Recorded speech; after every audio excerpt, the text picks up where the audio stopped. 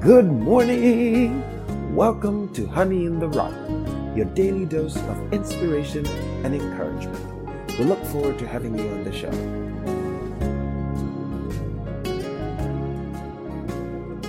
This morning's episode is titled Mene Mene Tekel Umfasim. It shall be focused on a study of Daniel chapter 5. Before we go any further, we'll begin with a word of prayer.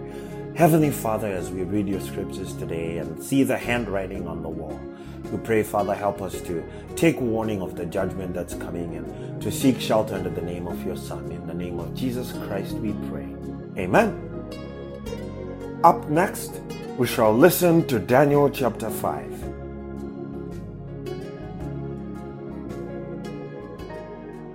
Chapter 5. Belshazzar the king made a great feast to 1,000 of his lords, and drank wine before the 1,000. Belshazzar, whiles he tasted the wine, commanded to bring the golden and silver vessels which his father Nebuchadnezzar had taken out of the temple which was in Jerusalem, that the king and his princes, his wives and his concubines might drink therein. Then they brought the golden vessels that were taken out of the temple of the house of God which was at Jerusalem, and the king and his princes, his wives and his concubines drank in them. They drank wine and praised the gods of gold, and of silver, of brass, of iron, of wood, and of stone. In the same hour came forth fingers of a man's hand, and wrote over against the candlestick upon the plaster of the wall of the king's palace. And the king saw the part of the hand that wrote. Then the king's countenance was changed, and his thoughts troubled him, so that the joints of his loins were loosed, and his knees smote one against another. The king cried aloud to bring in the astrologers, the Chaldeans, and the soothsayers. And the king spake, and said to the wise men of Babylon, Whosoever shall read this writing, and show me the interpretation thereof, shall be clothed with scarlet, and have a chain of gold about his neck, and shall be the third ruler in the kingdom. Then came in all the king's wise men, but they could not read the writing, nor make known to the king the interpretation thereof. Then was King Belshazzar greatly troubled, and his countenance was changed in him, and his lords were astonied. Now the queen, by reason of the words of the king and his lords, came into the banquet house. And the queen spake and said, O king, live forever. Let not thy thoughts trouble thee, nor let thy countenance be changed. There is a man in thy kingdom, in whom is the spirit of the holy gods, and in the days of thy father light and understanding and wisdom, like the wisdom of the gods, was found in him, whom the king Nebuchadnezzar thy father, the king, I say, thy father, made master of the magicians, astrologers, Chaldeans, and soothsayers. Forasmuch as an excellent spirit, and knowledge and understanding, interpreting of dreams, and showing of hard sentences, and dissolving of doubts, were found in the same Daniel, whom the king named Belteshazzar. Now let Daniel be called, and he will show the interpretation. Then was Daniel brought in before the king. And the king spake and said unto Daniel, Art thou that Daniel, which art of the children of the captivity of Judah, whom the king my father brought out of Jewry? I have even heard of thee, that the spirit of the gods is in thee, and that light and understanding and excellent wisdom is found in thee. And now the wise men, the astrologers, have been brought in before me, that they should read this writing, and make known unto me the interpretation thereof. But they could not show the interpretation of the thing. And I have heard of thee, that thou canst make interpretations, and dissolve doubts. Now, if thou canst read the writing, and to make known to me the interpretation thereof, thou shalt be clothed with scarlet, and have a chain of gold about thy neck, and shalt be the third ruler in the kingdom. Then Daniel answered and said before the king, Let thy gifts be to thyself, and give thy rewards to another. Yet I will read the writing unto the king, and make known to him the interpretation.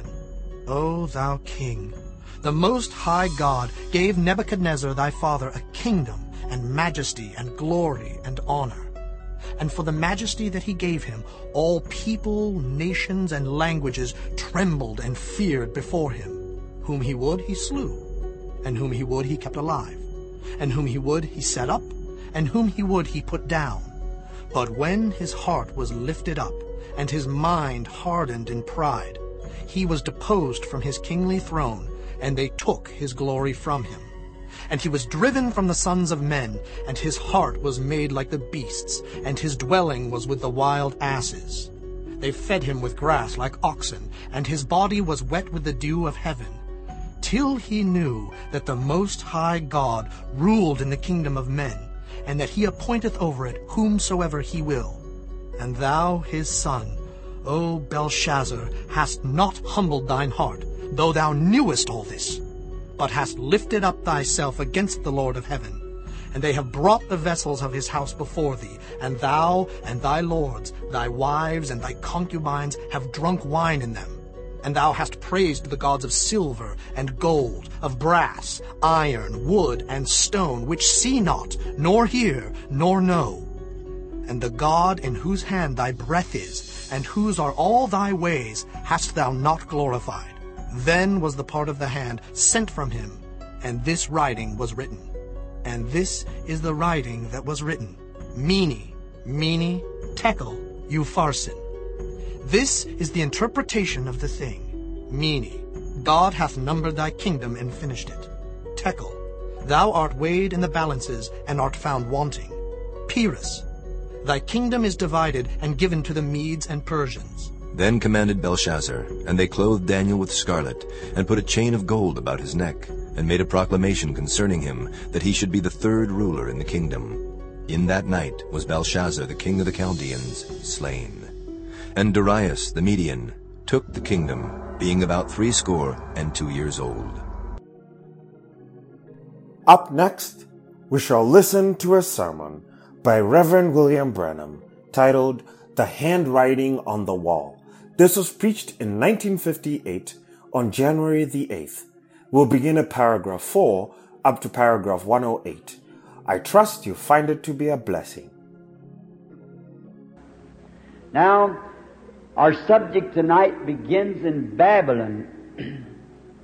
And Babylon was first located, which it is yet, in the Shanghai, and it was first called the Gate of God, Babel, and later was called Babylon, which means confusion. And Babylon appears in the first of the Bible, in Genesis, and it appears in the middle of the Bible, and it appears in the last of the Bible, the last book, Revelations. And being that it's all through the Bible, it must be in existence yet today. And also, everything that is on the earth today in the way of spiritual things, such as the Spirit of God and the Spirit of the devil, and all the cults and everything that we have today in the world, they begin in Genesis. Genesis means the beginning.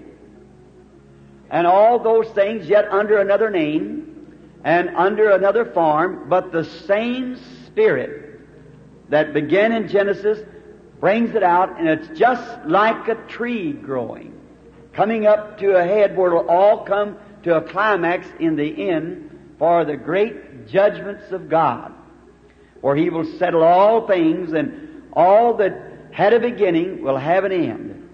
Just those things which had not a beginning has no end.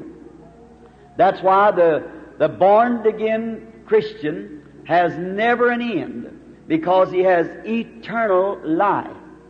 And eternal life is a part of God's own life, for God is eternal. And the same word, Greek word, Zoe, that says God's life, when Jesus speaks and said, I'll give unto them eternal life, that same word is used again. Therefore, a man being born again, his spirit has been changed, and he becomes a part of God, insomuch that he is a son of God. And he's just as eternal as God is eternal, because he's a part of God by his birth, spiritual birth. Now, Babylon was founded by a man named Nimrod, who was a son of Ham, a very evil man. And Babylon was once the capital of the world. When this great city was built, there all the little cities all around it paid tribute, taxes, and so forth to this great city, Babylon. And in there, if you'll read in some of the ancient books, such as Joseph's Two Babylons and many of the ancient histories, you'll find that they had all kinds of curious doctrines in there. They had a woman in there, I can't call her name at this time, and she would find peculiar roots out of the earth and make gods out of them. It's believed that that was the gods that Jacob took from his father-in-law, some of those gods of roots and so forth. Just little isms that out of them things sprung these cults that we see in the world today. If you'll notice the nature of them and the nature of these things today, it's the same nature. So Babylon set just in that great fertile valley there, and it was surrounded and irrigated by the Euphrates River and the Tigris. And it was a great agricultural center. And Babylon was a great city. And it was approximately about 120 miles around the city. 30 miles each side. That would make it 120 miles around. They say that the streets in the city of Babylon was some 200 feet across. The walls were 80 foot thick and practically 200 feet high. They could run chariot races around these walls with the chariots. And the gates were made out of brass. And those gates then would be 200 feet across. And right in the center of the city sat the palace. And the palace was the throne. And through the center of the city came the great river Euphrates. If you'll notice it, it's the city of the devil, for it's designed after the city of God, as a river of life before the throne. And in this city, they had great swinging gardens off the walls around. And it was such a great, mighty nation at the time until it had whipped the known world. And all the world was paying tribute. It had progressed further in science. And it had the latest things that science could produce. It had the latest chariots, the latest designs, the most powerful armors and best of metals. It was an outstanding to the rest of the world. And then inside these walls, where King Belteshazzar was king during the time of this event that we're speaking on tonight, King Belteshazzar, which the Bible says Nebuchadnezzar, which was his father, but truly it was his grandfather, that he succeeded King Nebuchadnezzar. And many of you remember that Nebuchadnezzar was the beginning of the Gentile kingdoms, the head of gold. And he had went up into Jerusalem, many, many miles away, and had captured the Jews and brought them down into his kingdom and made them slaves, and they used their scientists and so forth, just like Russia did when it went into Germany. And there's why they got the atomic bomb and so forth. They got those German scientists. That's why they're so far advanced today. They captured them and took them back up there. Themselves, they didn't have it. But they went and got those things just like Nebuchadnezzar did the Jews. And we find out that during this time there was a righteous man by the name of Daniel, a prophet of the Lord, was taken in captivity at the time.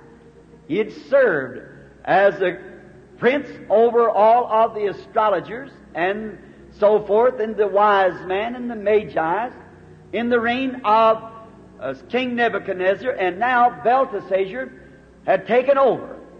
Belteshazzar was a wicked sort of a man. He just didn't care. And then all the people of Babylon, with such a security as they felt they had, once inside those gates, and the gates closed with 200-foot walls, 80 foot thick, just think of how secure they must have felt in those walls.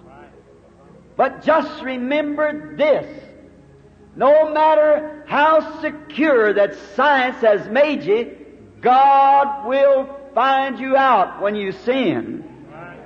There is only one security, and that's in Christ Jesus.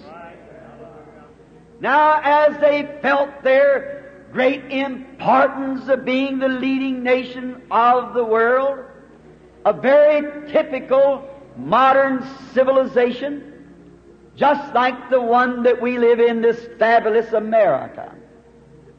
And I'm kindly disturbed myself that I'm afraid we're taking the same attitude that they took. That we feel because that we have got what we think the best scientists and the best machine guns and the atomic bombs and the fastest planes, and we have tried being the leading nation of the world, we have somehow felt our safety without God. It's a very beautiful pattern. And God never changes. His attitude towards sin is the same today as it was then. And there's no hiding place down here. Only in Christ are you secure. And in this great city, as they felt there was no way in the world for an army ever to invade that city, the great high walls and their modern equipment, and they were blocked off from the outside world. But little did they know that a wicked nation called the Medes and Persians, which are the Hindus of India. How little did they know that many miles away was digging a river bed to turn the Euphrates River so that they could march under the walls. When they felt they were secured, all the time they felt that way. If they did feel that, then they went wading in sin. It seems like that when man gets to the place that he feels that he's self-sufficient, sin begins to take a hold of him. The church, the nation, the individual that feels that he doesn't need any help from outside, sin begins to reign in him. That is true. And we would notice too that when people begin to feel that superior feeling, usually sin sets in and cankers them. So when they closed those doors, they thought they were safe, but God looks down from the heavens. And sin is a reproach to any nation. I wonder tonight, with all of our great equipment and our atomic-controlled submarines and our jet planes that fly many hundred miles per second, that even a minute that can even pass the sound barrier. But never forget, but what your sins will find you out. And in this time, they had closed the gates, And they thought they could just live in reverie as they wanted to, because they were protected. They were the leading nation. All the other nations looked to them for science and for help. And so on such a time as that, there was this king thought he would have him a great big time. And he set a date that he was going to have a great big dance. Or as I would say, a modern rock and roll. No more to it. And so he set the time and he invited all the celebrity, all of the soldiers and the captains, and all of the wives and the concubines. Now, a concubine is just a legal prostitute. And do you see when man feels self-sufficient that he starts wading in sin? And he called in the best liquors that he could find for this great rock and roll party that he was going to have. He thought he was safe.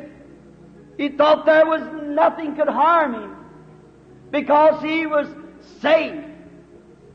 And he had this great spree in one of these gardens just behind the palace.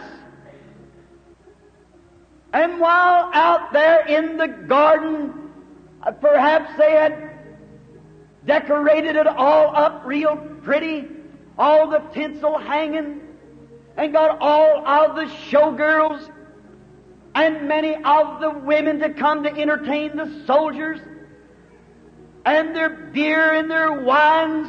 If that isn't a good modern setup of a rock and roll party today, I don't know where one would be. It's exactly.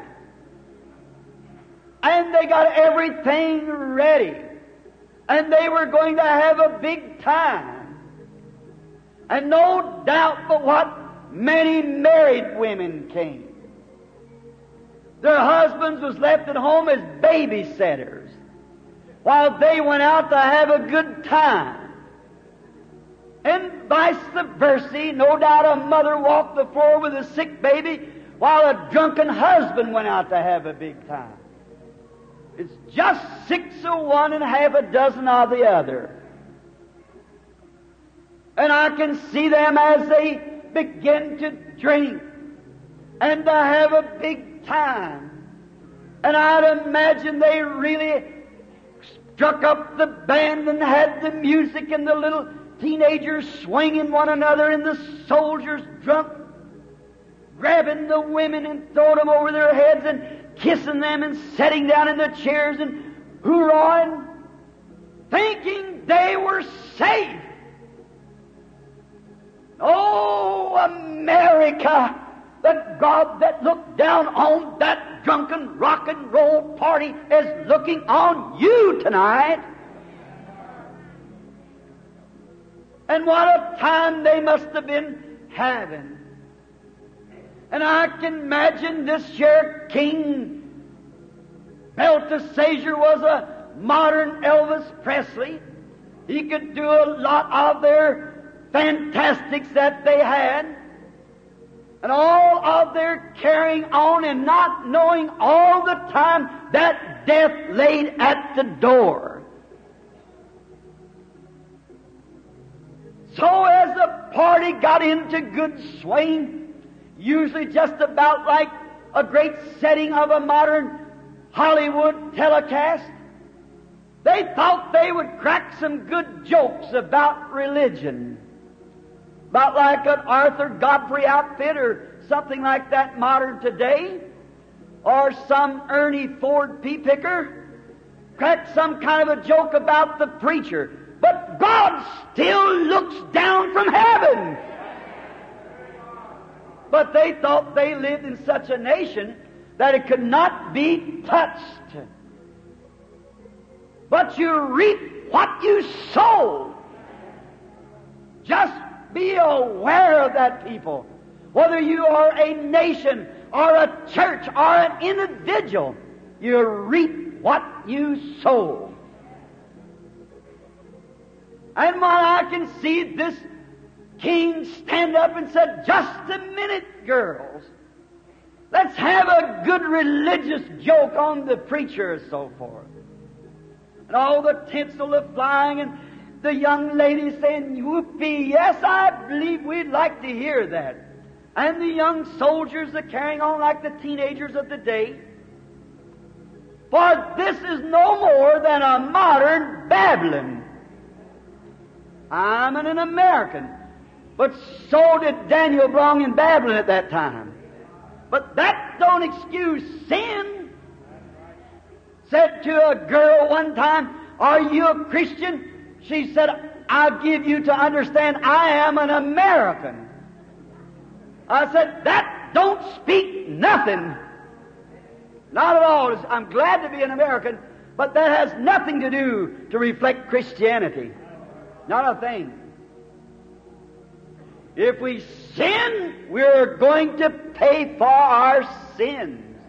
Just be it assured to you. They had a prophet there, but they wouldn't listen. They had the message, but they wanted to make fun of it. If that isn't modern America, I don't know it. They got the gospel, the truth, but they like to make fun of it. So they said, "Let us go down and get them holy roller vessels and bring them up here and have a good joke out of it." God doesn't permit sinners to make fun of His people. You'll pay for it someday. And they go get the vessels of the Lord and bring them up into the temple, and they're going to have a good drink out of the vessels of the Lord. And when they poured their Earl's 92 or Pabst Blue Ribbon into it to have a good joke out of it, oh, they tip the glasses and the vessels and begin to drink and laugh and make fun of the religion of the Lord. They were ignorant of what they were doing. And so is this nation tonight, ignorant of rejecting the message of the Lord Jesus Christ in the baptism of the Holy Spirit and being born again. Though they were religious. Now that drunken party of rock and rolls, they were religious because the Bible said that they praised their gods. So you can be ever so religious and still be wrong. It's right. It's not the sincerity. There is a way that seemeth right unto a man, but the end thereof is a way of death. So they had a great state church and a religion that they could serve, and they made fun of the holy things of God. That's very typical of today, making fun of the holy things of God. They call the people that try to live clean and decent and upright, they call them old-fashioned or holy roller or some kind of a scandalous name. And they call the gifts of the Lord that He's performing the working of an unclean spirit, like a fortune teller or a devil. Oh, how can you escape judgment? The blood of the martyrs call against it. If God doesn't judge this nation for its modern sin, He'll have to raise up Sodom and Gomorrah and apologize to them for destroying them. Right. We are bound for judgment.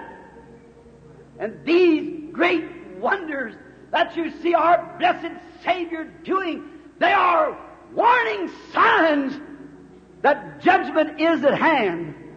And she's combed this nation from side to side, from east to west, from north to south.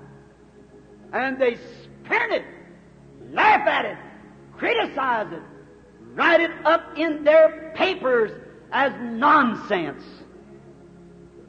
Think of it. Modern Babylon.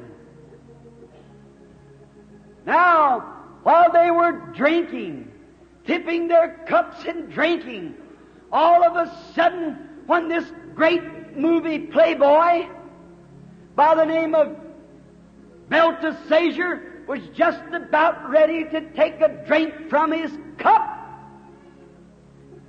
his eyes seemed to bulge out as he turned and looked towards the castle, for he saw coming from heaven the hand of a man, and it began to write up and down on the wall.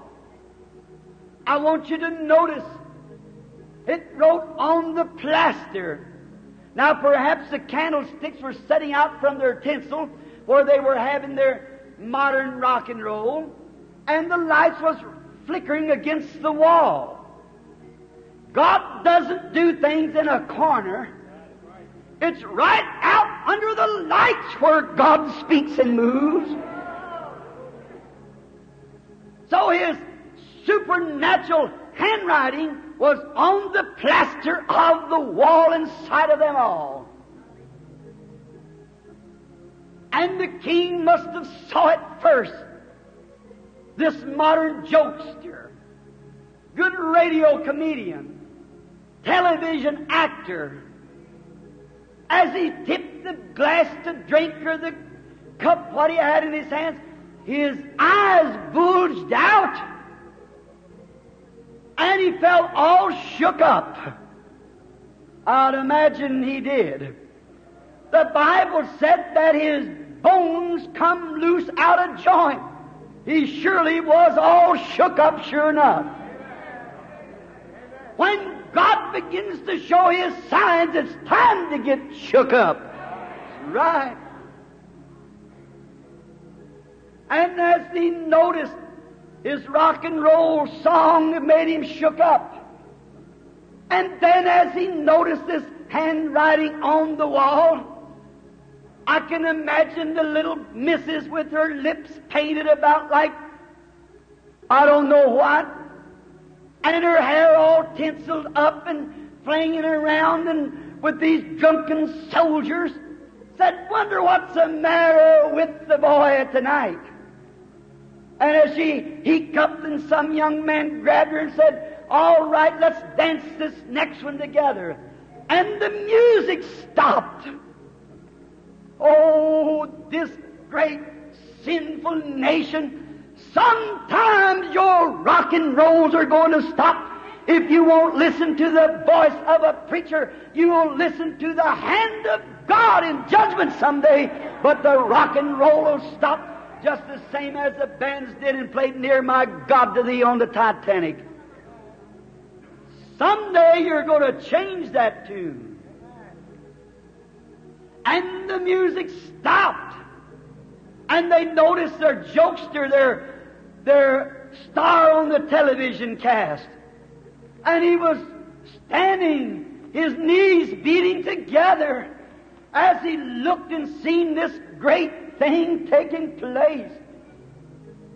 Why, he says that all the walls are closed around. I have my guard standing at the gate, my choice man.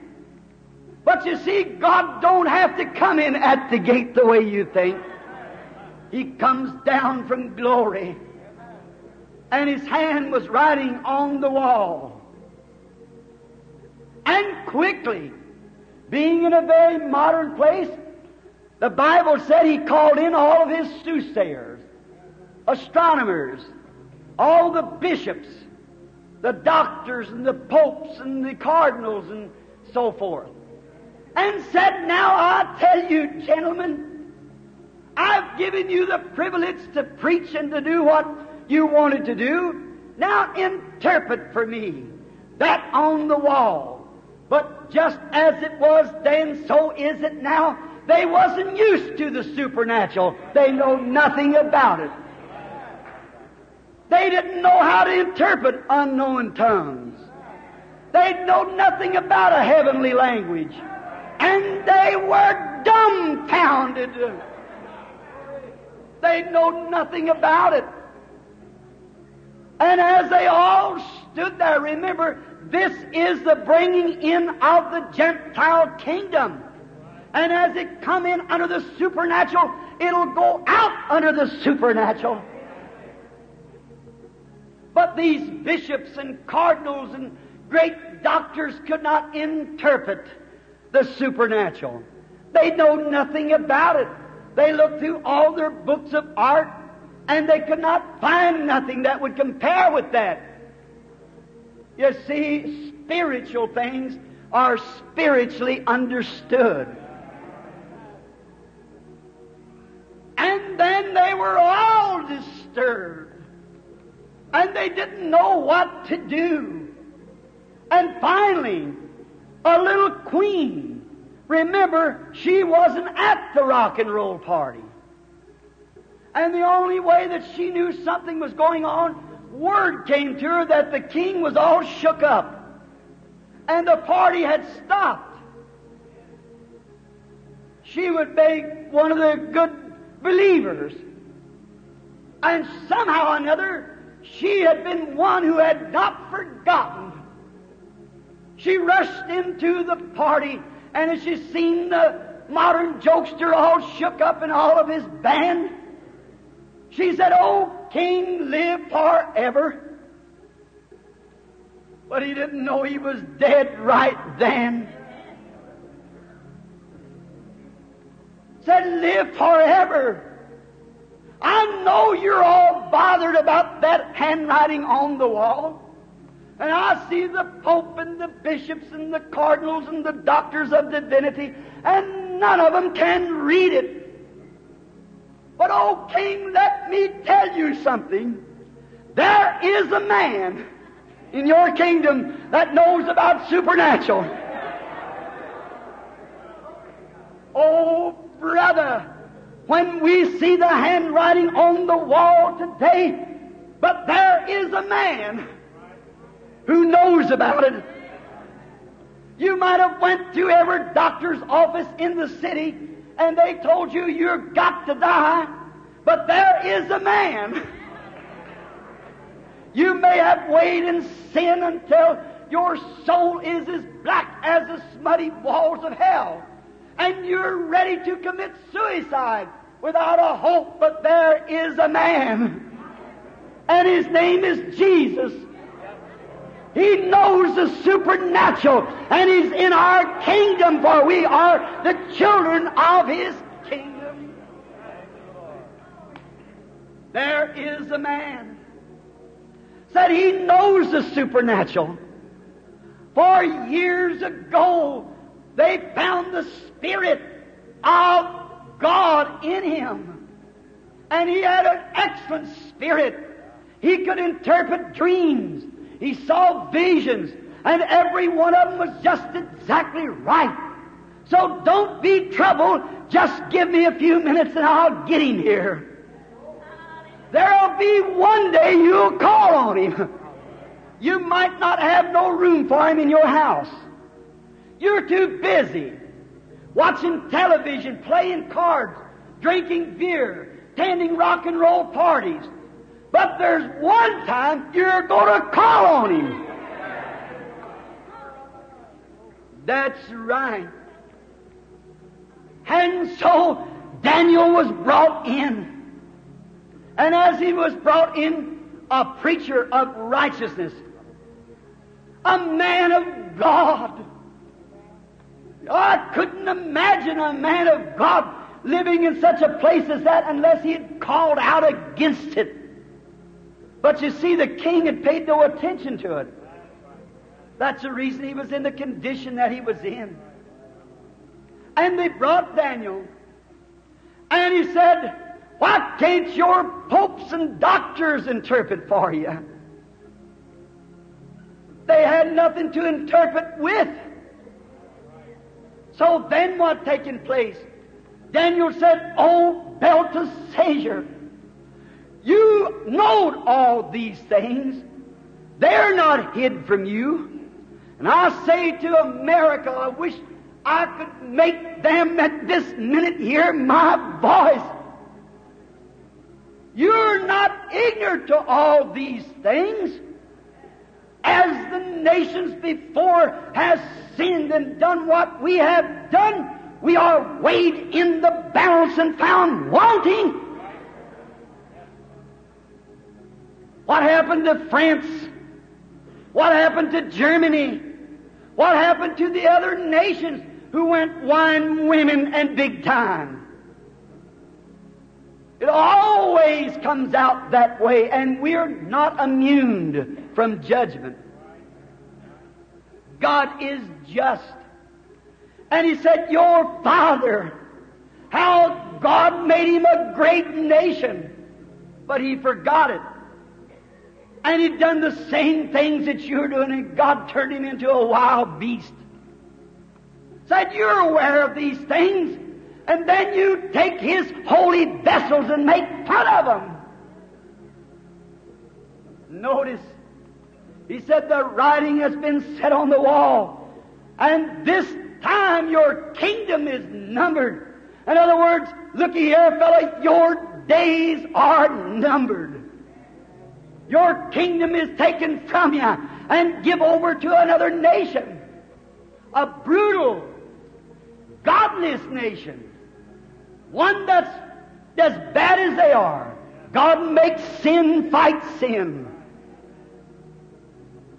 I wonder today, right at that same time, may I say first, when he was standing there watching that writing on the wall, little did he know that right under the gates, right then, the guards had been killed.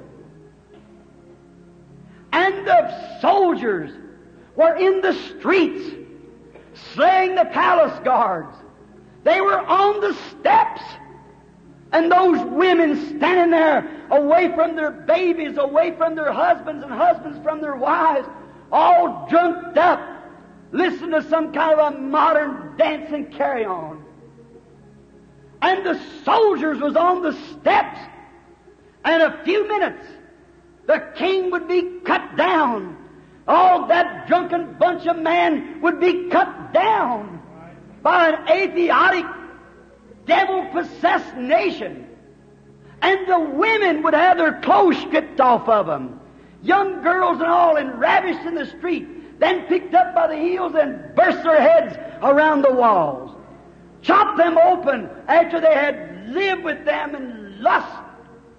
Mad, drunken soldiers. It was at the door, for they were weighed in the balance and found wanting.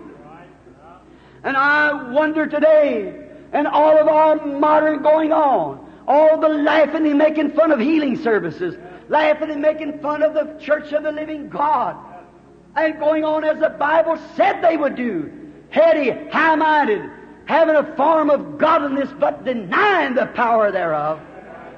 I wonder in this day, when we think we're so secured, and all of a sudden we find out that Russia is 5 years ahead of us in science. We've been to too many parties. We've weighed too much in sin. The church is so asleep, it don't care for prayer meetings no more. They're unconcerned. They too put a voice in against the real, true Spirit of the living God. They won't have them. They're so denominational, so dressed up. They have no time for prayer meetings. They're at televisions and picture shows and gadding around on a drunken parties and things. That's true. That may sound old-fashioned, but it's what the nation needs today. There's too much sissing around with the gospel with rubber gloves on. It's got to be handled bare-handed by the Holy Spirit. Truly, Billy Graham said about a week or two ago in one of his messages, said this nation can become a satellite to Russia any time Russia desires. Where are we at? You'll buy Elvis Presley's records and stay home from church to hear We Love Susie one of these days. You're weighed in the balance and found wanting. What's happened? There's a handwriting on the wall. The Russians put up a Sputnik that we can control nothing about it, 500 miles off of the earth, and could put a half a dozen of them over the United States in the next 30 minutes and call in and say, surrender or be a bunch of ashes in a few minutes. They can do it. There isn't nothing that we can do to stop them. It's in their hands. A bloodless, heartless, ungodly communist. That's what God uses to make sin come to light. Certainly is. If you'll read the Bible, Russia's got to do that according to the Revelations. All right? You prophecy teachers might differ from that, but just wait till it's over. Russia is put here for that very purpose. The Bible said so. Now, here she is with a Sputnik. We tried to fire one the other night. We thought we was going to do just as much as they did. Rose 3 foot off the ground and fizzled out. Too much rock and roll and sin. We're weighed in the balance and found wanting. God be merciful. What are we going to do? What would happen if they'd send those Sputniks up with those missiles and say, surrender or become a pile of dust in 5 minutes? Of course our government, to save life, would surrender. That's the only thing they could do. Then what would happen? There's some of you Americans, all of us in here, not here, but I mean nationally speaking, you little smart alecks of girls that run along with your little lips painted up like some kind of a rosebud and would laugh at a preacher on the corner preaching the gospel, and you little teenager that think you got more gumption and you got intelligence to control. What's going to happen to you, Papa, that sits home at night with Mama and watches the television while Junior's in the hot rod and Sister's down at the canteen somewhere and she's down there doing a rock and roll and you're watching the television and making fun of the gospel? What's going to happen to you, church member? What's going to be your outcome? You may have your name on every book or the biggest church in the city, but unless you're under the security of the blood of the Lord Jesus, you'll perish with those who will perish. There's no hope for you. What's going to happen? There's a Sputnik up there. And what would happen? The nation would surrender, of course. That's the only decent thing the government could do. Then what happens? Wave after wave of shiploads of soldiers, wave after wave of airplanes would land in this nation. The women would be ravished in the streets. What would you do? It belongs to them. Kicked out of your home, they'll take it over. What will happen to you young girls and you young men and all of you at that time? Sin has to be paid for. No matter what nation it is or who it is that does it, individually our nation, it's going to be paid for. And a bunch of brutal, ungodly, whiskered-jawed, communistic soldiers would grab your wives and ravish them, your young girls, and you'd stand and like it. There's nothing you can do about it. What causes that? Because you have listened to such stuff as these television programs on rock and roll and sin, and some cold formal preacher not able to interpret the supernatural, the handwritings on the wall. Right, we are weighed in the balance and found wanting. When could that take place? Before daylight in the morning. Who's going to stop it? Try it. The Bible says it'll happen. But let me tell you, that'll never touch the church of the living God. We'll be gone by that time. So, friend, listen. If That thing is so close, and we see the handwriting on the wall. There's nothing can stop this thing from happening now. America's been preached to, the supernatural's been done, and continually they wade right on over the top of it. Go to a country somewhere and hold a revival and have 40 converts in a week, and go back in 6 weeks you don't have 4. The old pond has been saying dry. God just has so many He's elected. And when the last one's in, that closes the door. And it's over. Then there's nothing left but judgment when mercy has been spurned. And here we are at the end of the road. The supernatural's being done. It's been laughed at and made fun of. And the last thing, God has come in His own power and His own beloved Son to work through His church, and they say it's spiritualism or the devil. What else can be left but judgment? And here's a handwriting on the wall. But if that is that close, and any teacher knows that the church goes in the rapture before the tribulation sets in. So if that is that close could happen before morning, what about the rapture? It's closer than that. Oh, blessed be the name of the Lord. The coming of the Lord is at hand. The writing is written, and it is written in the Bible, and we're living to see it. Will you, by the persuasion of my voice, receive Jesus Christ this hour? Repent and be baptized, said Peter, every one of you, in the name of Jesus Christ for the remission of sins, and you shall receive the gift of the Holy Ghost. For the promises to you and to your children, and to them that's far off. For there's not another name given under heaven among men whereby ye must be saved.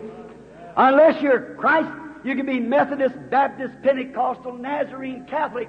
You're lost until you become of Christ. And Christ comes into you. It's the new birth by the Holy Spirit. Receive Him tonight while we pray.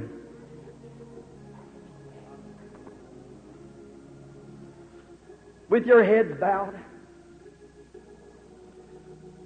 I just wonder this. How many in here that knows if this great thing would happen, you may go to bed tonight with your wife, and in the morning she'll be gone. You, father and mother, may kiss your little ones to sleep tonight, and tomorrow morning the little bed be empty. And you run down the street to find out what happened to Mrs. Jones. She's gone too. The rapture is at hand. The Bible is plainly given. And in this meeting, while you have the chances as men of intelligence and women of intelligence, why don't you heed to that call in your heart and say, Lord God, fill me with that eternal life? Because if your spirit is still an intellectual conception, you're earthbound. But the Spirit of God that come out of heaven comes into your heart and gives you the Holy Spirit in you. When the tribulation comes, the Spirit, Holy Spirit, goes back to its Maker. And you go with it. No matter how religious you are, it won't go unless there's something in there to take you. How many tonight with your heads bowed, in the face of this message, would raise your hands to the Christ and say, God, fill me with your Holy Spirit, and if you should come, I want to go with you. Would you raise your hands? God bless you, just all over the church. Literally 200 or more hands up in the air. Sinner friend, if you've never accepted Christ, would you at this time raise your hand and say, Lord Jesus, be merciful to me. God bless you, lady. God bless you over here. You back there. Someone else? Just remember me, Lord. God bless you over here. Down here, the Lord be with you. Remember me, oh Lord. My eyes has just been opened. I realize that maybe I've professed to be a Christian for a long time. But I'll never know what it is to be born again. I'll never receive the Holy Spirit. Therefore, except a man be born again, he will in no wise enter into the kingdom, or cannot even see the kingdom.